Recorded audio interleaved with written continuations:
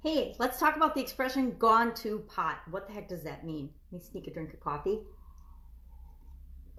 Gone to pot. This expression's been around way longer than I thought. I thought it was a more modern expression and it meant like lost to drugs or something, but really it dates back to the 1500s and it refers to barnyard animals.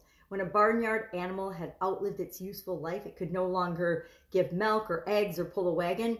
They would actually slaughter and butcher it, and it would be cooked in a pot and served as dinner. So it literally meant the animal had gone to the pot. It had gone to pot and was still being useful because it was being used as energy in another form, as food and fuel for people, instead of laying eggs or pulling wagons or giving milk and used to feed other animals. It had outlived its original useful life, according to people. It had gotten worse and worse. So maybe a cow, as it got older, gave less and less milk.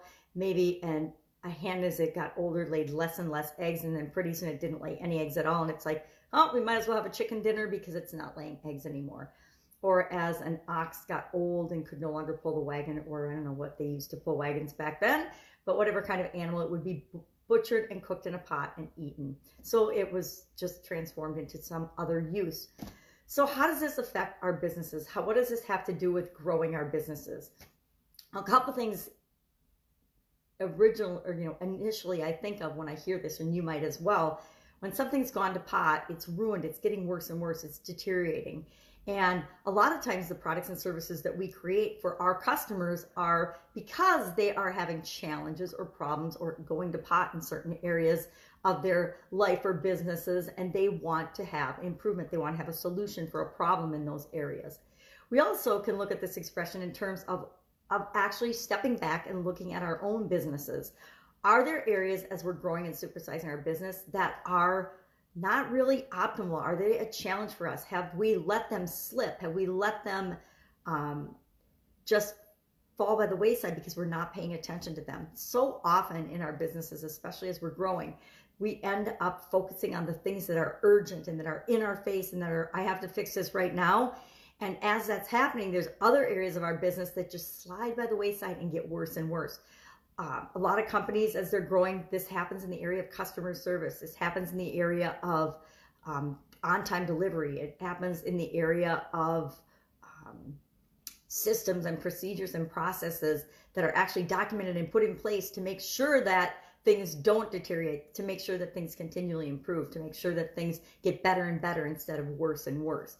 And so not only are we looking for this and looking for opportunities to serve our customers better by looking for areas where they're struggling in or maybe getting worse, but in our own businesses, in our own organizations, in our own behavior as we're growing, are we letting certain areas and aspects of our life and business slip when we should be actually paying a little bit more balanced attention to them? You know, it seems like in the areas of our finances, in the areas of our weight or things that we personally judge ourselves on, and maybe that's more of a woman thing than man thing, but I don't think so. I think it's a human thing. Or health, and in the areas of our relationships, our partnerships, our businesses, our vendors, our customer relationships. If we don't pay attention, at least partially, to each of those aspects of our life and our business, we're going to get into trouble because they are going to get worse and worse. If we don't pay attention to our health, and I can personally attest to this, it will get worse and worse to the point of you will pay attention to it. You will get sick. You will get a disease. You will drop over dead because you're not paying attention to your health. It will get worse and worse if you don't at least give it the amount of attention that it needs so that it doesn't go to pot. That happened to me in 2010. I had a sudden cardiac arrest because I spent decades focusing on work and finances and money and running through my life and not actually paying attention to my health. And my health said, you've neglected us for a couple of decades now. It's time to pay attention. And everything stopped. And then health had to become my focus until my health reached a normal level and I could go back to paying attention to my businesses and my finances and running through my life. So are you in any area of your life letting things slip, letting things go? And if you are, take a deep breath and ask yourself, what can I do to stop this decline right now? Because there's always something that we can do. If you need help with that, hit me up because I'm pretty good at getting out of declines and getting out of areas where I have personally gone to pot, or one of my businesses or someone else's business has gone to pot, and we need to, stop the bleeding and fix that situation right away. That's it. Go out, have an awesome day, and I will, of course, be with you tomorrow.